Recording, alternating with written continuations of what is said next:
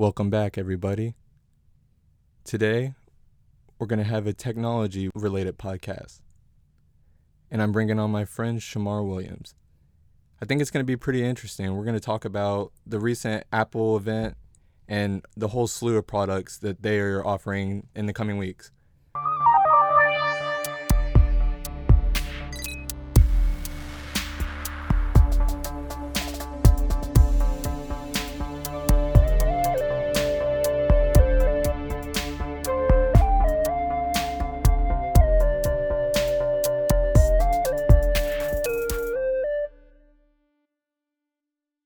Shamar, you want to say what's up to everybody?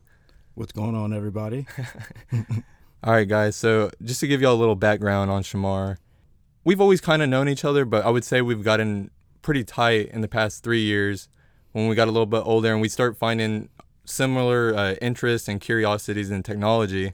And I know Shamar always comes at me with some of the best Apple-related facts and separates the news from the fiction, which that is the theme of the podcast. We're trying to be oddly observant and see behind that facade layer and see what it really is. So it's good to have you on, Shamar, to give us some really good insights on the products today. Was there any one product that really blew you away at this Apple show? Not in particular, which was very underwhelming and somewhat disappointing, but there were some cons and pros that we had on all the products. So I was pretty excited. All in all, at the end, I actually did upgrade to the iPhone 11 Pro Max. So I did take part in the event almost. Oh, nice. You could say. But yeah, there was some cool stuff and some stuff. So I'm happy to go over that. Yeah. That's a great segue into how we're going to do this podcast. We're going to keep it short and sweet and allow people to get a deeper dive into the products on the next episode, where it'll be about an hour long. But for this episode, we're just going to do a brief overview of all the products and maybe a comment here or there. All right, so let's get started. Shamar, you want to go ahead and start us off with probably the most popular product first? Sure. So the most popular product would be the iPhone 11. Short overview on that. It came out in 3 sizes. So the iPhone 11, the iPhone 11 Pro, and the iPhone 11 Pro Max. All respectively, iPhone 11 6.1, iPhone 11 Pro 5.8, iPhone 11 Pro Max 6.5. Same as last year. Nice. So I guess we'll go to something that we've both been really interested in, probably using, I would say more than the average Apple user, is the newer iPads. They're pretty awesome, aren't they? They are. They're really nice.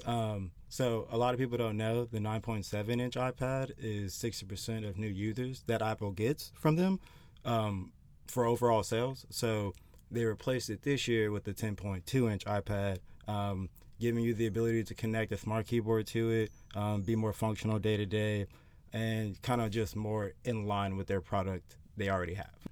Most people don't know this. A quick fact is the iPad was actually thought up of by Steve Jobs and Mr. Wozniak before the iPhone. But for their business to succeed, they knew they had to make the iPhone first. So just a quick little fact. Right. But, no, you're exactly right. What's the next product that they released at the Apple show? So this one's kind of the underwhelming ones that I spoke of earlier. It's the Apple Watch Series 5. All in all, there's nothing really different than the Series 4 other than the always-on display. If you're into that, that's cool. Essentially, you're supposed to get the same battery life with the always-on display, so you're not losing out on anything. But yeah, if that's something that interests you, that's cool. Oh, and there's a new titanium version, which is $800 or $850 if I'm not mistaken. So definitely not the everyday watch for a lot of people. Exactly. But I will say that, like, I'm wearing right now the first generation Apple Watch, and I'm still extremely happy with it. So I don't want to get the Apple Series 5 watch yet. Right. I'm waiting for that next big jump. Exactly. And then, in all honesty, what's even crazier, they still sell the 3rd generation starting at $199. So that gives you the same functionality of the 4 and the 5. But for way cheaper. I want to go to something that's probably more widespread for all iPhone users is iOS 13, because regardless of the phone you have, you're going to have this new iOS, which has been pretty cool in my opinion. It almost reminds me of the big upgrade from my iOS 6 to 7. But just to start off, one of my favorite features is the volume on how it used to take up the whole screen. Now it's just as it should be, just a little pop-up on the left side with the very pretty animation, so it's not even ever in the way. Exactly. What was your favorite feature from iOS 13? Honestly, a feature that they should have had a long time ago is dark mode. The fact that it is dark, it's on a nerd level a battery saving feature. You know, the darker the better. You don't have any unused light or unused pixels on at the same time. So that's what I like about it. And then mainly the whole design just looks sleek at the end of the day. Yeah, I love the dark mode, and as a developer and someone that uses my computer more than the average American, I would say for my eyes, my personal eye health, I have to use dark mode if I want to just make sure that they're not getting too much excess light, and especially if I'm working late at night, it's nice to have that dark mode where I don't actually have to go download a theme or download like a custom setting to try to get this. Exactly. Like you mentioned, I'm staring at the screen all day. Right. So if I'm looking at it from sun up to sundown and maybe not looking at it for a max 6 hours at a time, I'm trying to, like you said, look out for my eyesight. And at that point, that's where it really comes in. Oh, the other big thing for iOS 13 was, or my other favorite thing was the Memojis. I thought that was pretty cool because I'm like, dang, it's about time that they took a play out of like Snapchat's book or Bitmoji and start incorporating more of like someone's avatar into text messages, which I say is their best app, is their text messaging app. Yeah, no, it really is, which is funny because at that point they almost coined a new way to communicate with someone else, because now not only do you have texting, not only do you have the emojis, you got GIFs now I have my own avatar basically, and then you can go as further to use the front camera and create a short video of your own avatar talking. Yeah, it's a way more fun experience, and I mean, it's so easy to get lost in like the technical BS, I would say, of when making a product or a phone. So it's nice when features such as this that are just fun to use. That doesn't matter if you're 20 or 50. Right. Everybody smiles when they see the Memoji mimicking them or whatnot. It's fun. And it is. And at the end of the day, it can seem silly because it seems like you're going out of the way for a lot, but at least you have it. Right. Like, you cannot have it. Yeah, and honestly, it's one of those things that I think, comparing across the board, Apple does better than a lot of other phone companies. Is they have that flair of Steve Jobs almost still in it, where it's, hey, this is going to be different and fun. And it's always nice when I see that, because even more than the silly fun, it reminds me of like what got Apple to be Apple in the first place, is that extra designer touch or that creativity. Right, that attention to detail. Yeah, I mean, not to say they haven't been doing that recently, and especially with the slew of products that we just went over, but they can definitely do better. I think we would all agree. Oh, most definitely. Most definitely. What would you want to see out of like the next iPad or the next big jump in the phone? Either one, really. It's hard to say. I would want a better display, but the display I have right now is very nice and crisp. So I guess it's hard to define to you what's better. I guess I would want to see something that someone else hasn't already done. Nice. So, for instance, the new iPhone, the big thing about one of them is that they got triple camera lens.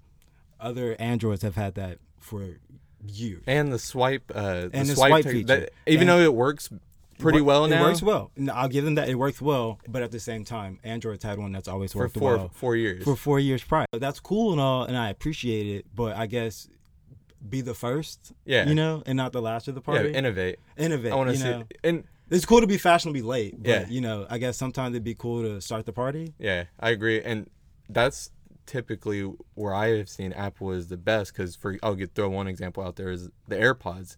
I think AirPods have been probably one of the best products Apple's made since the original iPhone. And easily. I know it's like a totally different product, but it changes the game for streaming music, streaming television, sharing music, making phone calls. We'll go more into it in the next episode about some of the ties to grassroots and whatnot, but the technologies and hardware such as the AirPods makes this idea of like ephemeral music a lot more accessible to everyone. Exactly. And then on top of that, you got to think Apple made AirPods, and then that's when I think Google Pods came out. I'm not sure the name if I'm pronouncing that right. I know Android just released their own version of AirPods. And then Samsung, the Galaxy Buds. That's the name of those. So you got to think, All of those got made after Apple. So you clearly You see the reason when they lead, they usually are the best and they truly innovate it. That shows me that you clearly have the potential to be the first. So I guess not that you're being lazy, but I guess show me why you're the best and why people should be spending their money on the products that you release. Just reprove it if that makes sense. Be Apple, basically. Be Apple. Yeah. So Shamar, we're gonna wrap it up and kind of give people a sneak peek into the next episode where we're going to go way deeper on this and give people more of a technical design and a feel for the whole show, the Apple show. But kind of a last question is, what was the most disappointing thing from the Apple show and weeks following it? In my eyes, the weakest point of that Apple show or keynote is the Series 5 Apple Watch. Yeah. Because there's really nothing different from the Series 4 other than the always on display. They added a compass, but some argue that you need the phone to use the compass anyway. And so I guess you would have to get the cellular model, which then cost more money. So that's still kind of putting people in a position. And I just didn't think they really needed to. Like the Apple Series 4 was doing just fine for people. It seems like a cash grab more than anything, right? I think so, because when you go on the website now, I'm not even sure if you can still purchase the Series 4. I think it's just the Series 5. Really? That's interesting. Yeah, I'm not positive, but I know at some local AT&T stores, it said that like their kiosk, it said Apple Watch 3, and then it jumps to 5. Damn. Because like I said, they still sell the 3 for $329. Right. And so that might be like an outlook on how they might be trying to move things along. Who knows? Take this into consideration when you walk into your AT&T or Verizon or any phone store, because there's always new products coming out from Apple. And to give y'all a sneak peek, I think Shamar had one thing that he figured out for the next coming show in a year, some of the early leaks. You want to give anybody a sneak peek on that? Yes. So allegedly there are already leaks out for the 2020 iPhone. In that episode, I'm going to go over what they're supposed to change and the 2 new sizes, and one change to an existing size in that episode, and everything that we're supposed to be looking forward to, allegedly. All right, guys. Thanks for joining in today. Catch me and Shamar on our next episode where we go in a deep dive of every single product from the Apple keynote. Stay oddly observant. Peace.